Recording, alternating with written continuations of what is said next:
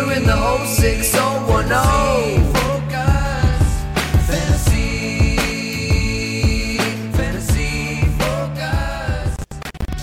Fantasy Focus Football is presented by Geico. Switch to Geico and see all the ways you could save. It's Tuesday, May 2nd, and it is confirmed we have a Super Bowl champion because after the NFL draft, you can declare these things, right, Mike?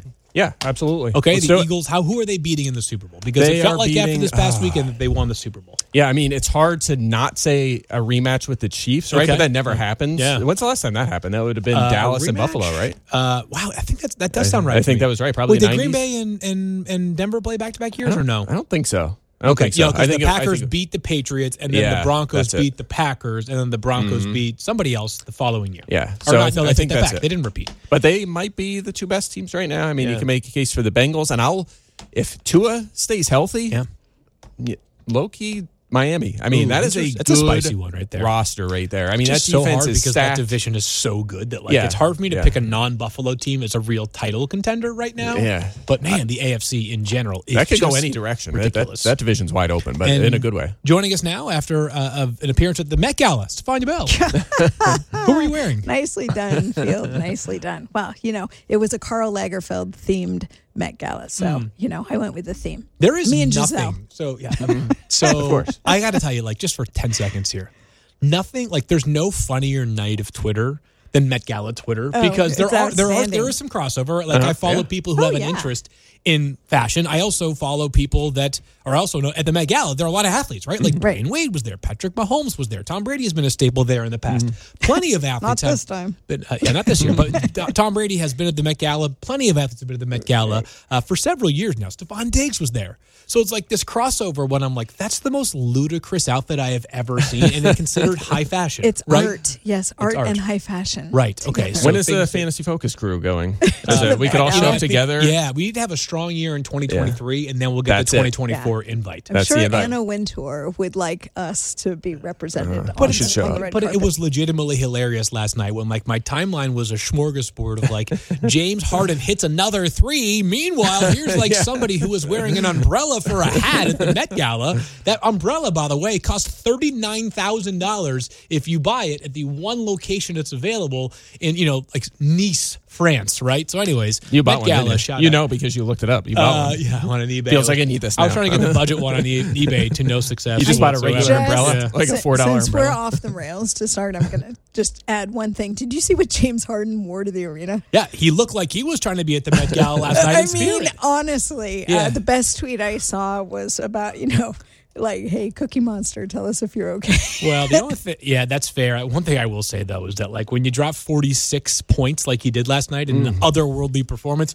he could have worn whatever. He could have worn a Speedo last night. I would have said, you know what? Do your thing, James, because for at least one night, it was James Harden's scene. How about them Sixers? Trying to copy Steph. Let's go. Sixers. Yeah. All right, so here we go. The NFL draft is now officially over. We're going to start the show by reacting to rounds 2 through 7. Not every pick because there were a ton of quarterbacks and running backs and wide receivers and tight ends taken, but we're going to start with the news of the weekend and then dive into the veteran news, I should say, and then dive into just some rookies and some of them in very expedient form before we wrap up with some draft winners and losers. But the news of the weekend on the veteran front was that the Eagles struck again, Mike, as your Philadelphia Eagles traded for DeAndre Swift from the Lions. The writing was on the wall there when they took Jahmyr Gibbs 12th overall. Philly paid a 4th rounder in 2025, so 2 years out, plus a 7th round pick this year, which they swapped for DeAndre Swift and a 7th round pick coming back for the Lions. So Philly gets another weapon in that backfield, Mike. I don't think they enter the draft saying that running back was a major need. This struck me as opportunity knocked, and they decided to take that opportunity. Let's talk about the fantasy impact, though. Does going from Detroit, and I'm not talking about going from being the third-string running back in Detroit, but going from where he was in prior years in Detroit to Philadelphia, boost the fantasy stock of DeAndre Swift? Yeah, so I think it's pretty similar, probably. I mean, a little bit of a downgrade from where he was before the draft, right? So obviously when Gibbs got drafted by Detroit, we knew right then and there, we talked about it on the pod on Friday, they're going to make a move, right? We knew a move was coming. DeAndre Swift was going elsewhere. As for the Eagles, felt like kind of a luxury move, right? It cost them a 4th a few years out. They bring him in, and now he's going to be part of what I expect to be a committee. Remember, they signed Rashad Penny. When he is healthy, he's been one of the most effective backs in the NFL. But remember, Swift is more of a well-rounded. He's the most well-rounded back on their roster right now. He's super effective, 5.5 yards per carry last season. Durability has been problematic. He's a terrific pass catcher. And actually, pass catching is the interesting one for me, right? Because to some extent, he'll be limited as a rusher, right? Penny's there. You're going to have Gainwell mixed in a little bit. When they play the Giants, Boston Scott's going to score a touchdown. We know these things, right? But Jalen Hurts has not targeted the running back much. And you might say, well, okay, that's a personnel thing, right? They're going to bring in Swift and they're going to throw to him more design plays for him, maybe to an extent, but not like in Detroit.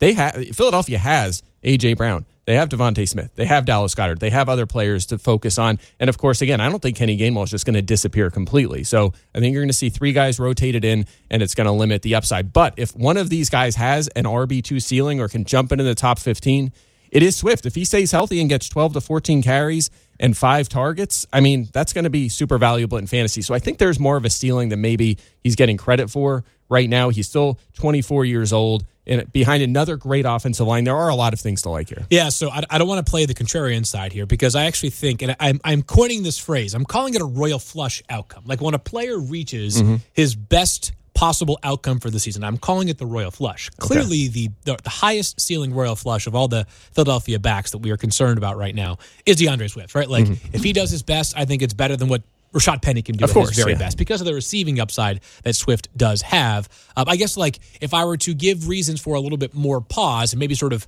line up with where I think some people are, Mike, I think one, Philadelphia is going to use all 4 backs, like in some way, shape, or form, right? This is not going to be even a 2-man split, probably even be weeks where it's not even a 3-man split. It will be a true 4-man committee in some weeks for the Eagles, and it may be difficult to figure out when those weeks are going to be. Beyond that, you talked about some of the receiving concerns, not for DeAndre Swift, but just because of the offense he plays in. And then last thing I'll say, and I get it, we are all applauding the Eagles for this move, but like there was a reason like why Detroit was willing to move on from this player, right? Like has a skill set, but it's been very clear through 3 seasons that there are limitations to DeAndre Swift that maybe don't necessarily meet our eye as fantasy football scouts that cause him to be have a less pronounced role week in and week out, at least for Detroit, and maybe that's the case in Philadelphia. So I think we've settled out in a similar spot, though, a strong RB3 right now, maybe low end RB2. Yeah, I'd be targeting him as a flex. Yeah, I think the injury factor is kind of a big deal because it's been a problem for him. You know, ongoing shoulder problems for one. Running backs don't last in Detroit, if you've noticed. I mean, a lot of them leave. They complain about the field surface there. They do better when they go elsewhere. I feel like this was a better move for the Eagles than it was for fantasy. Like, very smart, right? Because they have basically packaged insurance within the depth of their roster. So I love it for them. I don't feel awesome about fantasy options for him. Yeah, so again, I have him like we're running back 22, 23 right now is DeAndre Swift. Rashad Penny got bumped down to closer to RB30 just because the path to a a huge role is less obvious right now. Other side of this is the Detroit side. And Mike, this didn't really even move my rankings at all because truthfully, when they traded drafted Jahmyr Gibbs, I went through every possible way to acquire him before I actually said drafted. But once they drafted Jahmyr Gibbs, I sort of figured, all right, well, the story is closed for DeAndre Swift in Detroit, so let's just assume he is not part of this calculation going forward. I kept Jahmyr Gibbs where I had him before, which was actually comparable to where I now have DeAndre Swift, like right around RB20 in my ranks. Yeah, I'm a little higher. Actually, I think just scanning over our rankings, I think I'm highest. Gibbs at 16, so I'm feeling pretty optimistic. Again, it's not like he was just a first-round pick. He was a 12th overall pick, right? They invested a lot in him, and there's a reason for that. They like him a lot.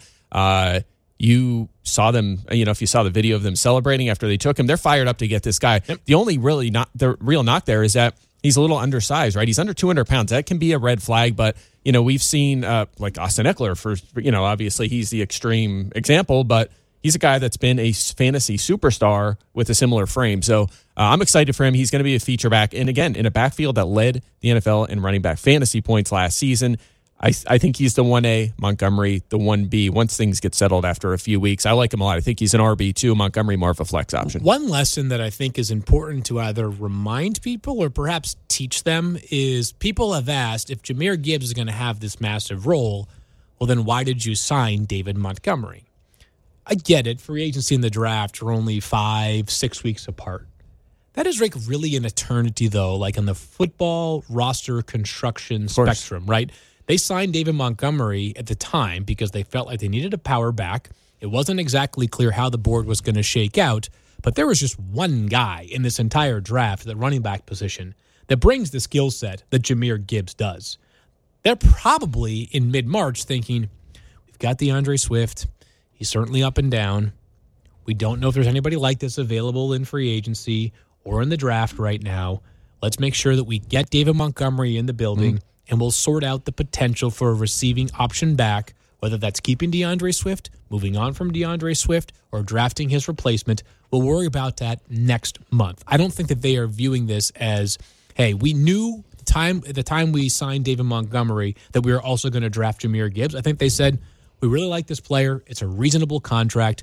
We'll see what happens in the draft. I don't think if the Lions could redo it, they would bypass the opportunity to sign David Montgomery. No, they needed two backs anyway. You know, Jamal Williams left, and they knew coming into the offseason they were moving on from DeAndre Swift. So they went in knowing once Jamal left, they needed two backs. Montgomery is one, and obviously Gibbs is the second. And frankly, probably going to be better than last year. I mean, they're more well-rounded backs and, obviously more pedigree there. So it could be an upgrade in that backfield, which is scary because, again, 501 fantasy points scored by their running backs last season. 17 rushing touchdowns from Jamal Williams certainly helps. I do think Jahmyr Gibbs is one of the players that, despite the fact that he got a lot of love in the pre-draft process from draft Twitter, there actually might be a bigger gap than we realize between how the league valued him and how draft Twitter valued him. And I think the reason is this.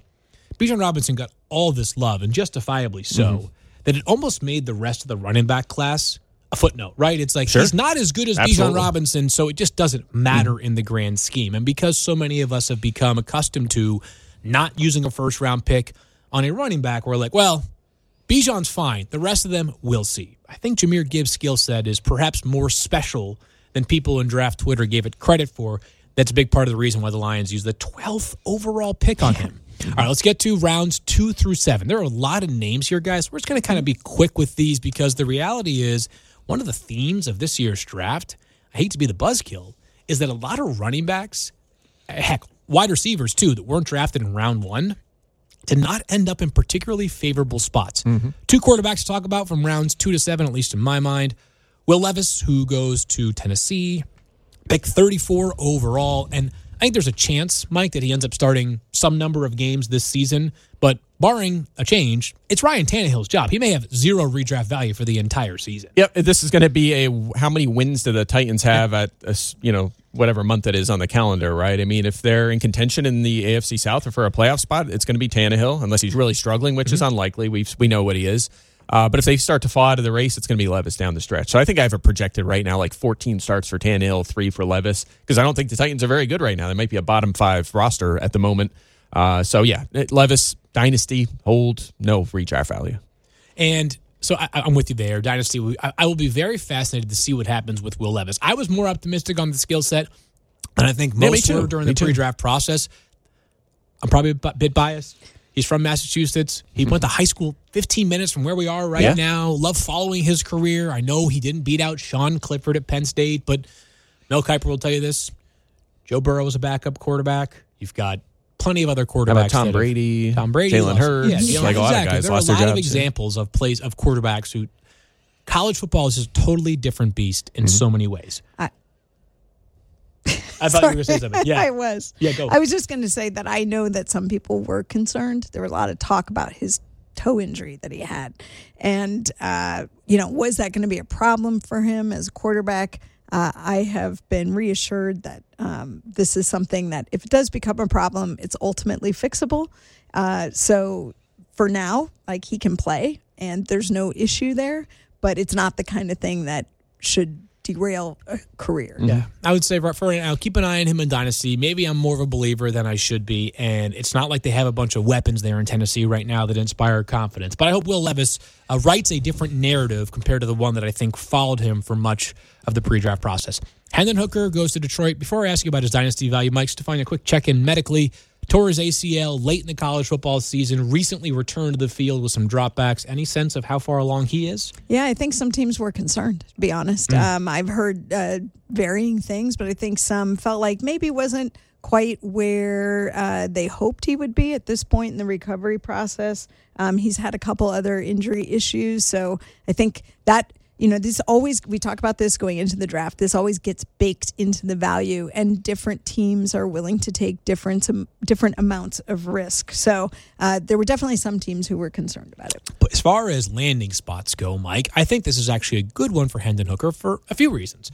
First of all, we have already begun the discussion, which maybe we shouldn't, surrounding whether the Lions need to plan their bridge route beyond Jared Goff, right? Because some still view Jared Goff as not a winning quarterback. He played really good football last year, though, but he's got just 2 years left on his contract. The team has said, we're in a good spot right now with that deal. We're not necessarily exploring an extension, but he doesn't need to play this year, just Hendon Hooker. And if he does play in 2024, this offense all of a sudden has got a bunch of enviable pieces on it, right? Yeah, definitely. And I like it as a lottery ticket because if he doesn't work out, it was not a huge investment. If he does, then you're like, okay, we have our next quarterback and we can focus on building the rest of the roster. So I like these kind of flyers. The same thing applies to Levis, right? And, that applies to a lot of these quarterbacks that were in the first few rounds. So fine with that. But again, no value short term. You have the injury concerns.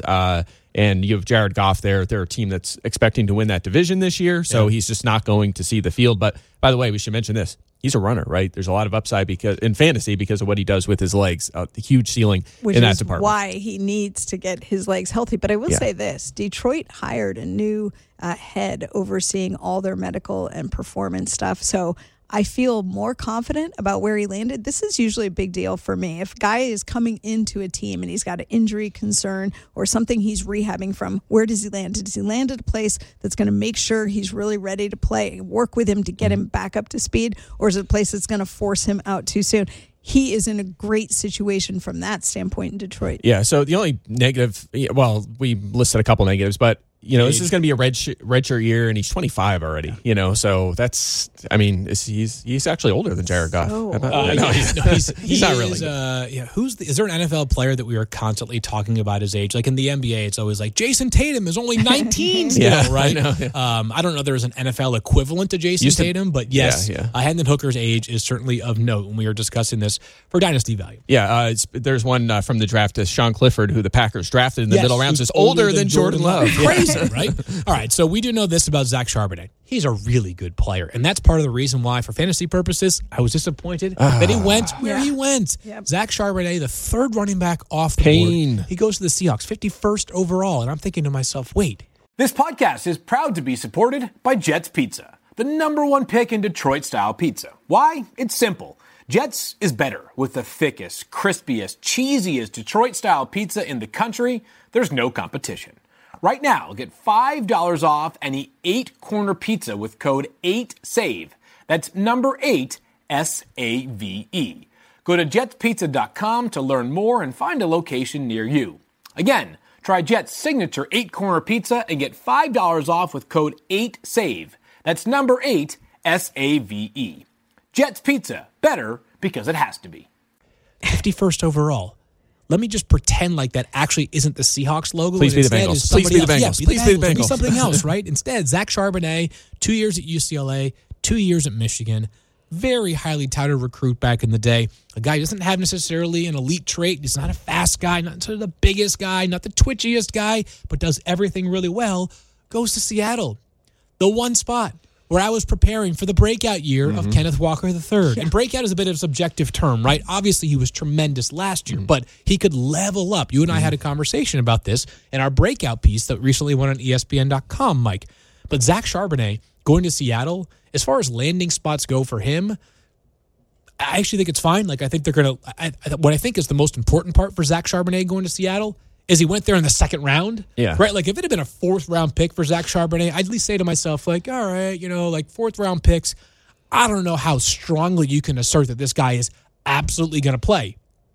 The 51st overall pick in a draft where the Seahawks could have addressed other needs that they still have, they instead use it on Zach Charbonnet. Rookie running backs drafted in the first 2 rounds should be playing a ton out of the gates. This is bad news for Kenneth Walker III. I think it's okay news for Zach Charbonnet, But man, Kenneth Walker III's value that I thought could have gone up instead kind of feels like it's stuck in neutral now. I'm surprised to hear you say it's an okay landing spot. I mean, I think it's close to a worst case scenario in terms of his fantasy output and ceiling. I mean, this is another Seahawks move. It felt to me like this is a team that's been burned by running back injuries, right? They've miscalculated. They've been, but it's kind of like when the 49ers it said we're going to go like 4 deep on running backs. This is what Seattle, to me, is doing, and they are trying to provide insurance. Like, it doesn't matter. One of them goes down. We've got another. They're not the same kind of back, obviously. I don't know if they think Kenneth Walker can sustain the workload of a feature back. So to me, this was a bigger hit against Kenneth Walker than like bad for Zach Charbonnet. See, I disagree with that because we were going into the draft. I mean, you read a lot of mock drafts, and Charbonnet was going places where he'd be a lead back. For example, let's say the Bengals draft him, and then they do cut Joe Mixon. I mean, we're talking about him as a round 2 pick in fantasy drafts instead of an insurance back. Are there other spots? Because I hear you on the Bengals, but like other than Cincinnati, how many places, if Zach Charbonnet went there, would you have been like totally fired up about it? I would have. I mean, you could come up with a few. I mean, you can go with Philadelphia. You could go with. They traded for DeAndre Swift, right? Like, yeah, right. Well, they after that they traded for DeAndre Swift. But Atlanta, if they did not take Bijan, right, I mean, there's Bijan, right? So my point is that like, if you were to, that's why I was like, I'm okay with Seattle. There's not a bunch of spots. If you look at part of the reason why Bijan was such a tough player to peg in the pre-draft process was not because of his ability and not because teams tend to be a little more agnostic towards drafting running backs in the first round in the past 10 years or so, but because like you looked at depth charts around the NFL and there were a lot of teams that either already had a starter or had a couple of good enough players that running backs shouldn't have been a priority. I'm actually okay with the landing spot for Zach Charbonnet. Here's my pushback there, though. There's some of these other guys we're about to talk about who went to places where, okay, maybe 2024, they're the feature back. In Seattle, you're like, this is going to be years. It's almost like Alex Madison or something stuck, or Tony Pollard for years stuck behind Zeke. Like that's my problem. I'll give you that. For dynasty value, I agree. It's not a good spot for him. Yeah. I think for redraft value, I think it's okay. Again, less because of the location and more because of the fact it's a second round pick. I think he's going to have a role in Seattle. Let's talk about ranks here for a second because people are always looking for, okay, put a rank to your analysis. For me, with Ken Walker III, I was tempted to maybe move him up inside my top 10 of running backs, imagining that royal flush scenario where this offseason they lost Rashad Penny, even Travis Homer, who played an important role for them, not just on special teams, but occasional passing down value. Instead, you now added not just Zach Charbonnet, but Kenny McIntosh in the 7th round out of Georgia, who his most notable trait is catching the football. So all of a sudden, this backfield is quite crowded. Now, I'm not totally out on Ken Walker III. He showed some explosive runs last year. Obviously, a very talented back. He was in the conversation for Offensive Rookie of the Year, but he settles in more like as a mid-tier RB2 as a possible low-end RB1. Yeah, you know what I think it looks like? I think it looks like Cleveland the last couple of years where Ken Walker is Nick Chubb. Okay. Because keep in mind, that's part of the reason I think they went this direction is Walker coming into the league was not a guy we expected to have a role in passing situations, and that showed up last year. He was not efficient in that area. He wasn't targeted much. That was going to be a limitation for him regardless. So I don't want to say he's going to be at that level of Nick Chubb, although he's an outstanding rusher and could potentially get there.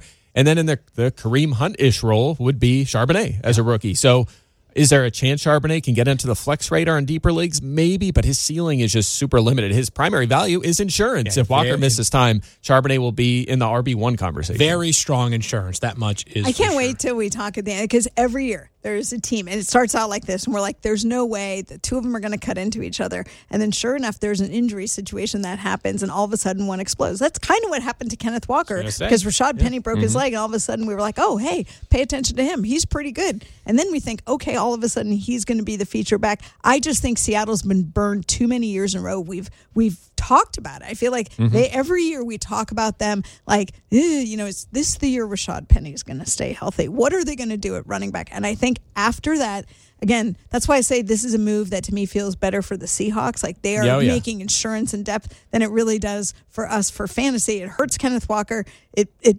decreases the ceiling for Zach Charbonnet. And we're stuck talking about it. But you watch. If things continue the way they have for Seattle, all of a sudden Zach Charbonnet could be doing all the work.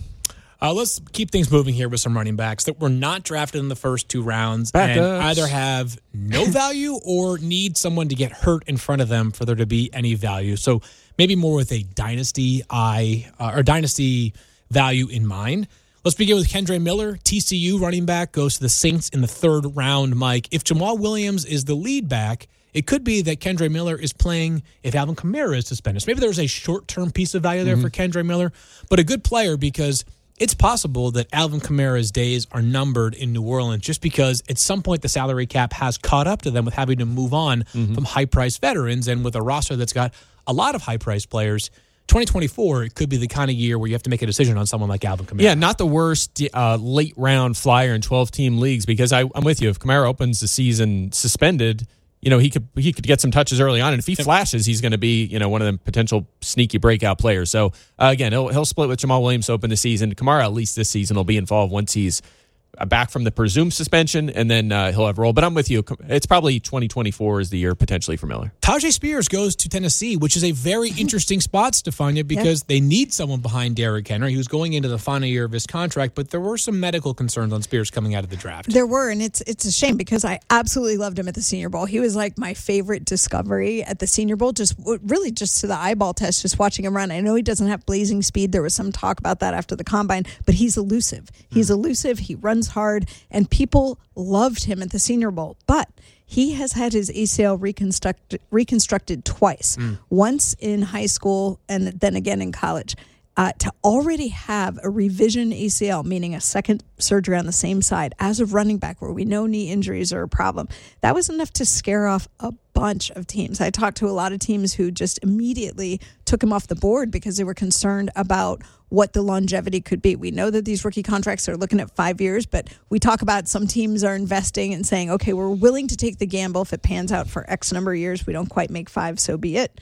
I'm curious on the thinking for Tennessee. I would just love to hear what their value proposition was in terms of selecting him here. I hope that, we always talk about what could happen. I hope that he defies the odds and is very successful, but there's definitely some concern about his ability to hold up, certainly as a feature back. Devon Achane from Texas A&M, the fastest back in this year's draft, ends up in Miami, which, go figure, right? They just basically find speedy players. They bring him into their offense. Played at A&M, one of that one-cut running scheme system, and that's in line with what Miami does. A lot of outside zone runs where you find a hole, you hit that hole, and hopefully you break off a 25-yard run. This one is very interesting for 2024 again, because both Jeff Wilson Jr. and Raheem Mostert were brought back on one-year contracts, right? So both of these players are going to be free agents after this season. I could see Achane having a role at some point this year, but this just screams committee. So it's hard for me to make any investment in Achane in redrafts right now. Yeah, he'll be in a smaller role out of the gate. They're going to use him for flash plays, explosive plays. He's super fast, 4.3, 640. He's 188 pounds, though, so there's no fantasy ceiling here. I'm sorry. I'm just not interested. I don't want him in rookie drafts. I don't want him on my team. He's probably a ceiling is something like Nyheim Hines. That's probably best case scenario. So just not. I like him from the Miami offense. Like they'll have some fun with him. He'll be a playmaker. He'll have a from fantasy. Role. No, thank you. Tank Bigsby goes to the Jaguars. 3rd-round pick out of Auburn. This continues a streak. Trent Baalke, their GM, has now drafted a running back in every draft in which he was actually at the control panel. Wow. He's a new backup to Travis Etienne Jr., Mike. The only thing I will say here is that while by the end of last year, obviously, they were getting nothing out of James Robinson, which is why they traded him, and then obviously he now is with the Patriots. Like, Bigsby, not much in the passing game. Could this hopefully maybe be a signal that they will get Etienne involved more in the passing game? Maybe. I mean, Bigsby did see a big boost in that usage last year, so maybe there's some evolution there. I think this is more about JaMychal Hasty was their number 2 running back, and then Snoop Connor. They needed some depth there. They needed another guy to go with Etienne. So I think that's all they were thinking here toward the end of day 3. Was a top 5 running back prospect on most boards, so he's fine. He's a compliment. He's not a guy that I'm worried about at all. It did not move my Etienne projection. In fact, Etienne moved up a little bit because they didn't address that spot, and Ken Walker moved down. So I get it. Feeling good about Etienne here as the long-term feature back in Jacksonville. Roshan Johnson goes to the Bears, 4th-round pick out of Texas. You know your team is good. You know that Bijan Robinson's really good when his backup gets drafted in the 4th round. To me, what this underscores, though, is now you have 4 running backs that have a legit role, or at least a legit shot at a role in Chicago, which means not good things for fantasy. Khalil Herbert, Roshan Johnson, also, let's see, Travis Homer, who they drafted, and then they obviously signed Deontay Foreman as well. Foreman. So you've got 4 guys now competing for carries in a backfield that has a quarterback that is also one of the best runners in the entire NFL. This is starting to feel like a stay-away backfield. Maybe, though, because this is one of them things where you take a late flyer on a guy like Johnson, right? Because he goes to a situation where you're looking. This is another maybe answer to your question about Charbonnet, right? Where's the spot he could go where you're like, you feel good about him taking the one job? This might be it because, look, Johnson, you take a late flyer, and if he just wins that job and is like Isaiah Pacheco last year in Kansas City and is just clearly the top back, he could take control and be a 15-touch guy. There's at least that's in the range of outcomes. You really here. think that's possible? Absolutely. I don't. Yes. I don't. Why not? I think Deontay Foreman Because Deontay Foreman's coming off a career year, Yeah. and it felt to me like Such a good I power felt runner. like Deontay Foreman going there, and between how happy he was about it and how happy the Bears were, it felt like there was conversation about how much they planned to utilize him. Plus the passing game value that Travis Homer's expected to have. I heard their entire staff talking about it, press conferences talking about how much they liked him, what he can do in the passing game. I think that if Roschon Johnson does win this job, in air quotes, he might end up leading the team in carries some games, but I do think this is going to be one where all 3, if not 4, play a role week in and week out. Well, someone's going to be odd man out. Teams just don't use 4 running backs. So 3 running backs week in and week out. The Patriots have done it in the past, right? I'm sure Bill Belichick probably had a week where he had 7 running backs. Touch the ball, but that's right? like the extreme. We're talking about whatever. the I'm just extreme saying, committee backfield of the last I do think there's a decade. chance though that we know Khalil Herbert is good. I don't expect him to just fade away into the ether. Maybe. I don't know. I'm not as sure. I mean, Really? he looked flashy last year, but every time David Montgomery came back, everyone was like, all right, Herbert played too well, right? They don't. He just disappears. I think some of that was because David Montgomery was one of the most respected players in that entire locker room. He just recently was named the Brian Piccolo Award winner, which that was after he had signed with Detroit. Like, I think some of that was locker room politics, not simply that, hey, David Montgomery is way better than Khalil Herbert. I guess so. I mean, at some point, it starts to look at Dallas, right? Like, they love Zeke so much, and it was to the point where they're just like, this guy's too good. Like, Pollard has to play. Like, we cannot and use Zeke still led them in rushing touchdowns. And played he had a role last year. He had a role. He had a huge role last year. I mean, he was legitimately valuable for fantasy. He had a 7-game streak with rushing touchdowns. Like, that was locker room politics last year at its finest in Dallas. Fair enough. All right, let's go through some tight ends here. We'll be really quick because I want to get to the winners and losers of this draft. So tight ends, I think there is one tight end, that I could see having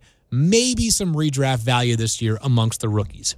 It's Sam Laporta, the 2nd-round pick from the Lions, or from Iowa to the Lions. Laporta, good athlete, ran a 4.59 40, good after the catch as well. And the Lions tight end depth chart going into the draft was extremely thin. That being said, given the track record of rookie tight ends and the fact that there is a lot of other good weapons already on this Detroit offense, he does not crack my top 20, but he is the one that I have the most intrigue surrounding. Michael Mayer would be number 2 in Las Vegas because he was considered potentially the best prospect of all the tight ends. He ended up not being drafted first, but in Las Vegas, you've got Devontae Adams with a massive target share. Jacoby Myers is going to be a busy man, and they do have some depth. No great players, but they signed Austin Hooper, right? It feels like for 1 year, potentially, this could be kind of a committee at tight end. Yeah, a year or 2 or 3, that's where you're looking at breakouts at the tight end position.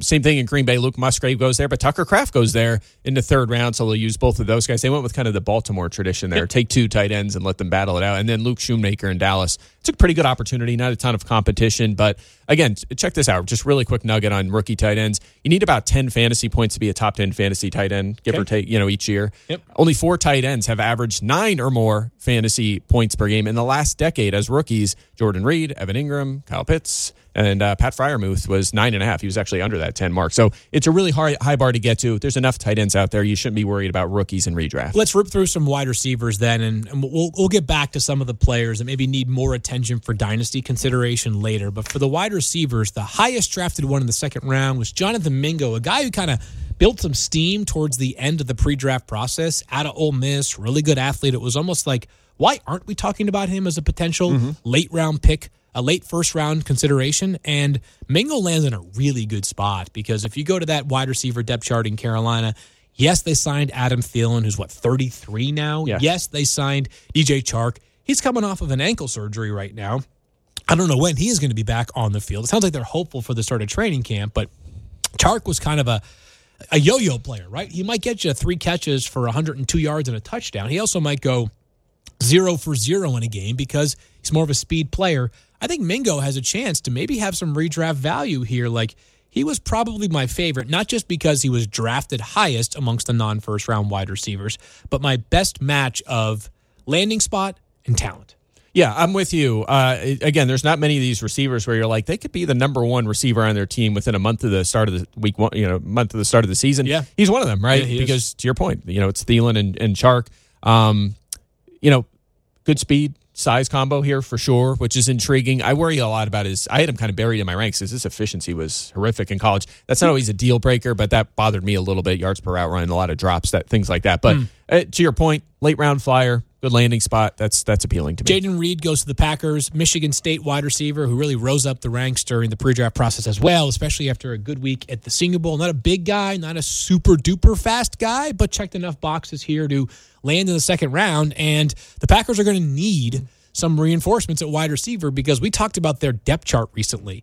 It is now a little bit rosier because they used 2 draft picks on wide receivers, this one being the only premium pick. But Jayden Reed all of a sudden could be the number 2 opposite of Christian Watson. Yeah, I think he will be the number 2, which again makes him a fine late round flyer. Yeah. Watson missed a lot of time last year. He's not a polished finished product just yet in the pros, so we'll see how that goes. I still like him a lot, but it's a good fit for Reed. Probably going to be used as a returner as well. Maybe I don't think that he's going to be a flex option out of the gate, but again, that's the kind of guy you take that has a path that's an unknown talent and has an opportunity to play a lot of snaps in this Packers offense with the new quarterback. So that's exactly what you use them late picks for. Contractual obligation to discuss a player that now plays with Patrick Mahomes. Rashee Rice out of SMU goes in the second round. The Chiefs actually traded up for Rashee Rice, which I always make note of that when it takes place in the first couple rounds because it means this team was determined to not let this player slide any further and not miss out on this player. And it's not like he was the only wide receiver still available, right? There were a lot of wide receivers that were in that range. They move up for him. That being said, if we've learned one thing over the past couple of years with Kansas City, they don't need a number 1 wide receiver to have a remarkable offense. And Travis Kelce is going to be the number 1 pass catcher. There's no ifs, ands, or buts about it. You multiply that by the fact that the Chiefs all of a sudden have strength in numbers at wide receiver, right? There's not a dominant number 1. Marquez Valdes-Scantling is going to play 100% of the snaps, basically. Sky Moore is going to play a bigger role. Kadarius Toney is going to play a bigger role when he could be on the field. Rashee Rice, he is a good prospect, no doubt. He might be worth a late-round lottery ticket for the same reasons that you mentioned with the other 2 guys, but no sure thing in this offense. Yeah, that's what I'm worried about is the committee because Justin Watson was out-snapping Marquez Valdes-Scantling down the stretch last season, right? So he might be involved. Like 95% of the snaps in a lot of games. Yeah, Richie James is there too. I mean, they could just keep rotating these guys in and out. That's the problem. And by the way, we've been biting on these Packers receivers for years now, these young guys, Mecole Hardman, and last year everyone was scooping, or what did I say? Packers. Same thing, right. We've been biting on them in the late rounds, mid-rounds for years, expecting to break out like a Hardman. Even Toney, after he was acquired last year, Sky Moore was a popular sleeper. None of them have really worked out yet from a fantasy perspective, but this is one of them offenses where you just keep throwing darts, and all you need is one to hit, and it could be a league-winning move. So I'll be spending late picks. Patrick Mahomes made it clear last year that it could be anybody, and he was going to be thrown to different guys, and I don't think that's going to change. But you know what I like to say? The cream rises. And if Rice is the real deal, he'll just demand snaps, and he'll be out there and get targets. Yes, I think that that could be the truth. Last year ago at this time, though, everybody loved Sky Moore during the pre-draft process, and then all of a sudden it's like Sky Moore goes to Kansas City. Oh my gosh, cheat code here. And instead, he has a pretty nondescript rookie season. He did score in the Super Bowl. It was his only catch of the game, but he had like bagels in other playoff games. So all of these guys have it incumbent upon them to step up, but I'm not sure any Chiefs wide receiver is a guarantee to break out. Let's just mention one more here, and I'll mention this one with an eye towards the future. Marvin Mims, Broncos, who had no draft capital, traded up somehow to land Marvin Mims out of Oklahoma, who I really like, by the way. He goes late in the second round. But the Broncos, who have, in case you missed it, Jerry Jeudy, right, Cortland Sutton, Tim Patrick, under contract for at least this season, all of a sudden made a move up to land a wide receiver. So this goes one of 2 ways, in my opinion. One of those guys is not there anymore, and there's been a lot of speculation about a possible Broncos receiver trade. If that's the case, all of a sudden Marvin Mims becomes a little bit more interesting. Or all 3 of those guys stay, and Marvin Mims has literally no value this year, and he is simply a dynasty. Keep your eyes on this player pick. Yeah, I agree. I mean, sometimes these guys get drafted, and you're like, they're buried. I always think about Odell Beckham, right? I know it was a first-round pick, but we were just like, man, it's going to be tough out of the gate. He missed a few games. He missed all the offseason. Yeah. It's just one of them things, right? If you're the real deal, you'll force your way onto the field. And I think Jerry Jeudy's kind of locked in. But after that, I mean, Courtland Sutton just hasn't really cemented a spot the last couple of years. I think he'll be around. I think if they were going to make a trade, it would have been day 2, kind of when Swift was traded, day 2 pick, maybe something like that. Tim and then Patrick Tim coming off Patrick, the they ACL. love. They love him. But if Mims is good, right? He's just the real deal. He's going to be a starter in the NFL. He could get past Patrick, and he can get past Sutton as well. So again, I don't think he's the worst guy to throw on your bench, even in redraft, just because of the pedigree. Yeah, we'll see. By the way, I'm not ruling out a potential Broncos receiver trade. Now that the draft is behind us, teams have a chance to kind of reassess. All right, where are we lean still? And also teams that maybe are a little bit overstocked, like Denver, might be more willing to make a trade with different parameters that they wouldn't have been willing to make previously. What I mean by that is maybe Denver, if they were going to trade Courtland Sutton, would only do so if the team that is acquiring him is willing to take on all the money that is currently due to Courtland Sutton. All right, now your depth chart looks a little bit more stacked. You got to sort of work through some cap considerations. Could Denver eat some money to make a Courtland Sutton trade happen? Not guaranteeing anything. I'm just saying that once the draft is behind us, there are new considerations that teams take into account. I'd just be surprised at this point if they do it for like a day 3 pick next year or obviously something. you're It just gonna have seems to a be little patient late. now. in Yes, the- you're right. Yeah, I But, think maybe a trade deadline deal if they're struggling or something to something. It keep an feels eye like on. you Yep. hold tight at this point. All right, let's talk about winners and losers. Spend about 10 minutes or so here, and we'll just run through them quick. Don't have to go super duper deep. But Mike, you are first. Give us 2 winners from the draft based off things that did or did not happen. All right, so there's a few you could go with at running back with teams that just did not really address that position. So I'll start with Tampa Bay here. Rashad White, right? I think he was a day 2 pick last year, spent a lot of the season sharing with Leonard Fournette. Actually had a lot more receptions than you probably realize. Even with Fournette, there was 11th. He was 11th at running back in catches. We saw him in a featured role one time in Week 12. He played 91% of the snaps, 64 yards on 14 carries. Also had 45 yards on 9 catches in that game. I know their offense is going to take a step back in volume and probably scoring this season as they get used to life after Tom Brady. But White looked the part, and he's going to have a shot to be a upward of 20 touch player per game this season. So I'm excited for the breakout potential of Rashad White. So I'd go with him as one. The other winner, I would say, is Gabe Davis. I really thought Buffalo would be more aggressive at finding another wide receiver. The board, I guess, did not fall in their favor, and Davis just seems like he's right there as a great post-type guy. He's still going to play a substantial amount of snaps. He's going to be a year older. Maybe he develops a little bit better, and they get him the ball more often. Maybe more high percentage targets because a lot of it was in a vertical role last season. So not a sure thing by any means, but people are going to be a lot lower on him this year than they were last year, and he's in the same situation in this high-volume, pass-heavy offense. So I think Davis was a big winner here. Yeah, just 5 picks for Buffalo in total. I believe 2 of them were in round 7 as well. Buffalo a little bit lean on draft capital this year. Yeah. Also spent a pick to move up to draft Dalton Kincaid, who perhaps, in their eyes, is going to play a wide receiver type role. I'll give you two more veteran running backs in this case. James Conner. Now, Arizona is going to be really bad this year. But you know what? Arizona was really bad last year, and James Conner was super duper valuable. The retort against the James Conner buzz is the same it has been for the past couple of years, which is, hey, James Conner is not going to play all 17 games this upcoming season. It never happens. 2 thoughts. There's like 2 running backs that play all 17 games every season. Devin Like Singletary and Najee Harris. That's it. Right. It's like almost everybody else misses a game or 2. It's not like James Conner has missed half the season over each of the past 2 years.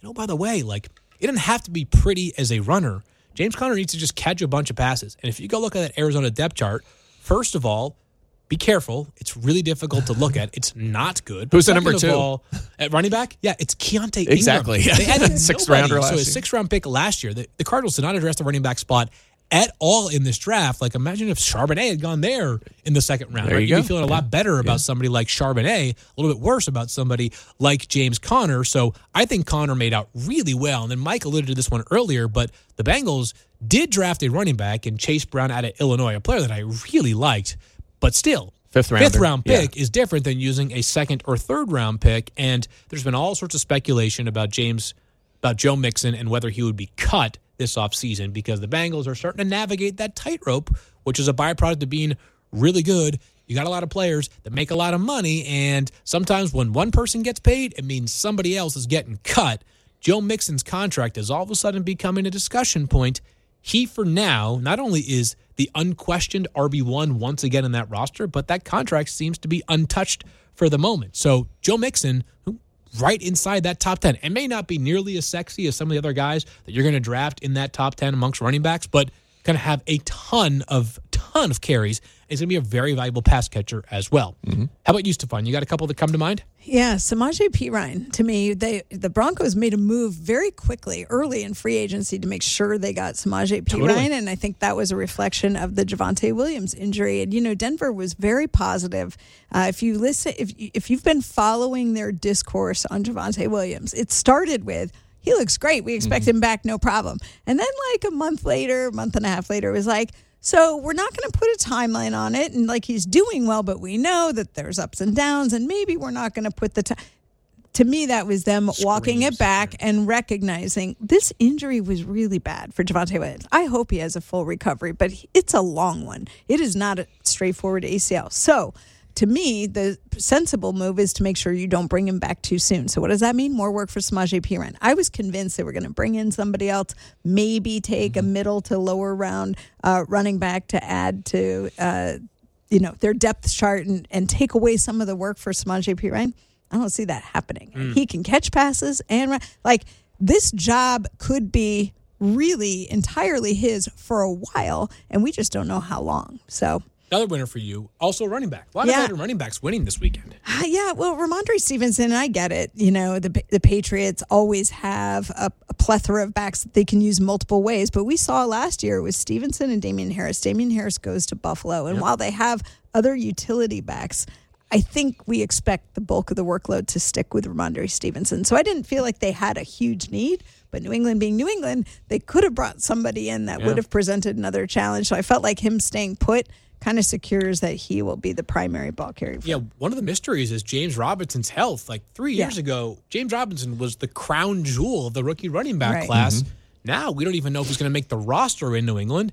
If he does, I'm assuming it's because he looks more like his old self. If so, he'll have a role. But if not, Ramondre Stevenson could be top 5 running back once again. And even when they brought him in, I felt like his role wouldn't be a threat to Ramondre, really. He got $0 of guaranteed money from James Robinson. $0.0 of guaranteed money. Basically, every penny he has in his contract has to be earned by being on the field and producing. By the way, I should just mention we should tread lightly on some of these guys just because there's still some free agents out there. They're probably going to sign. You think Leonard Fournette, Kareem Hunt, Zeke Elliott. This is as of today. This is May 2nd's conversation. You're totally right. Could totally change if all of a sudden Zeke Elliott shows up somewhere else. Yep, including Dallas, by the way. Let's go to losers, and let's just go in the same order here, Mike. So let's just do one loser apiece. Okay, mine is... I'm taking the layup here. Yeah. Okay, this is fruit. I'm taking the layup, right? I was really excited for a Tyler Algier potential breakout this season after the way he finished last season. He looked really good. I loved him as a prospect coming in, super efficient runner, and he was terrific. I think it was 4 straight top 20 fantasy finishes to finish last season. Run heavy offense, so many things to love. And then the Falcons are on the clock with pick 8, and they take Bijan Robinson, and it's all over for Tyler Algier. Yes, he will have a role.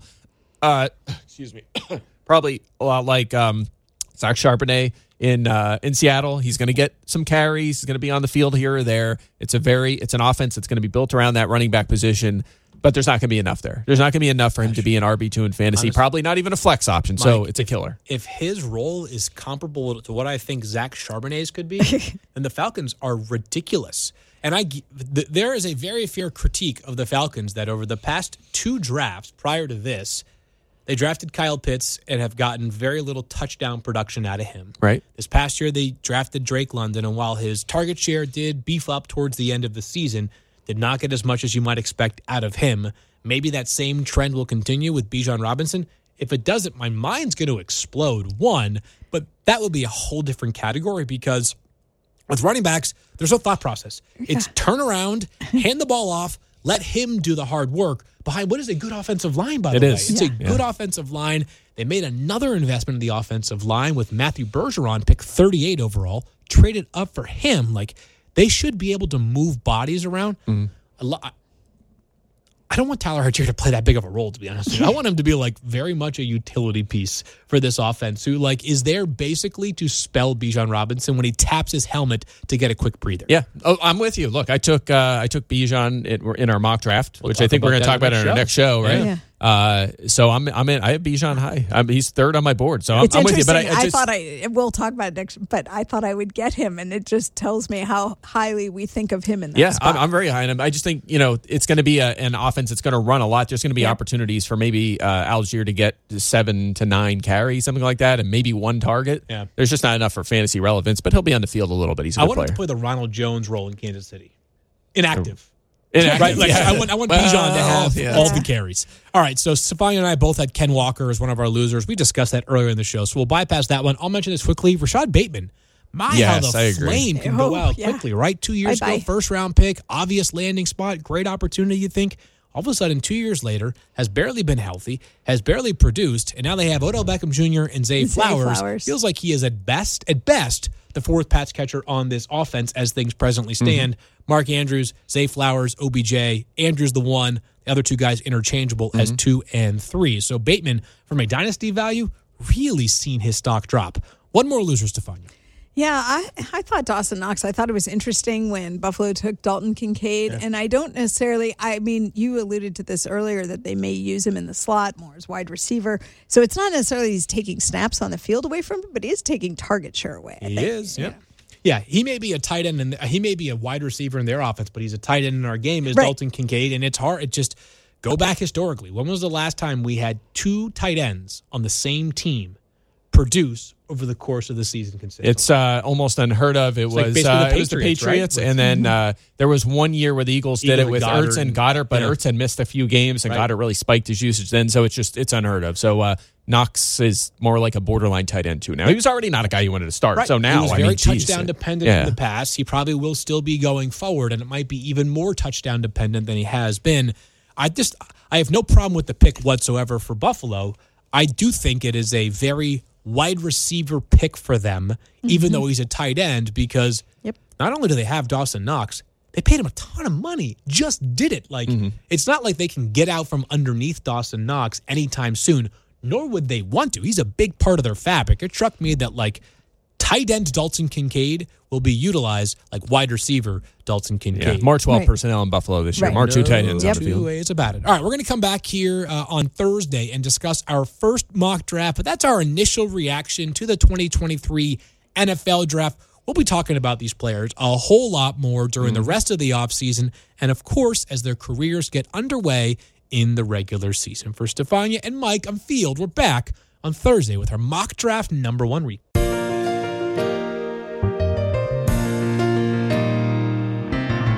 If you need a stick of Tide, Field is your guy. If you're in Bristol or in Farmington, you should find another ride. Candidly, he hates Mike Clay, and you know that it's a fact. Every Yater's gonna Yate, 'cause he's on TV every day. A spicy tomato who's got the stats and tweets that'll make you laugh. He's our favorite host, and everybody knows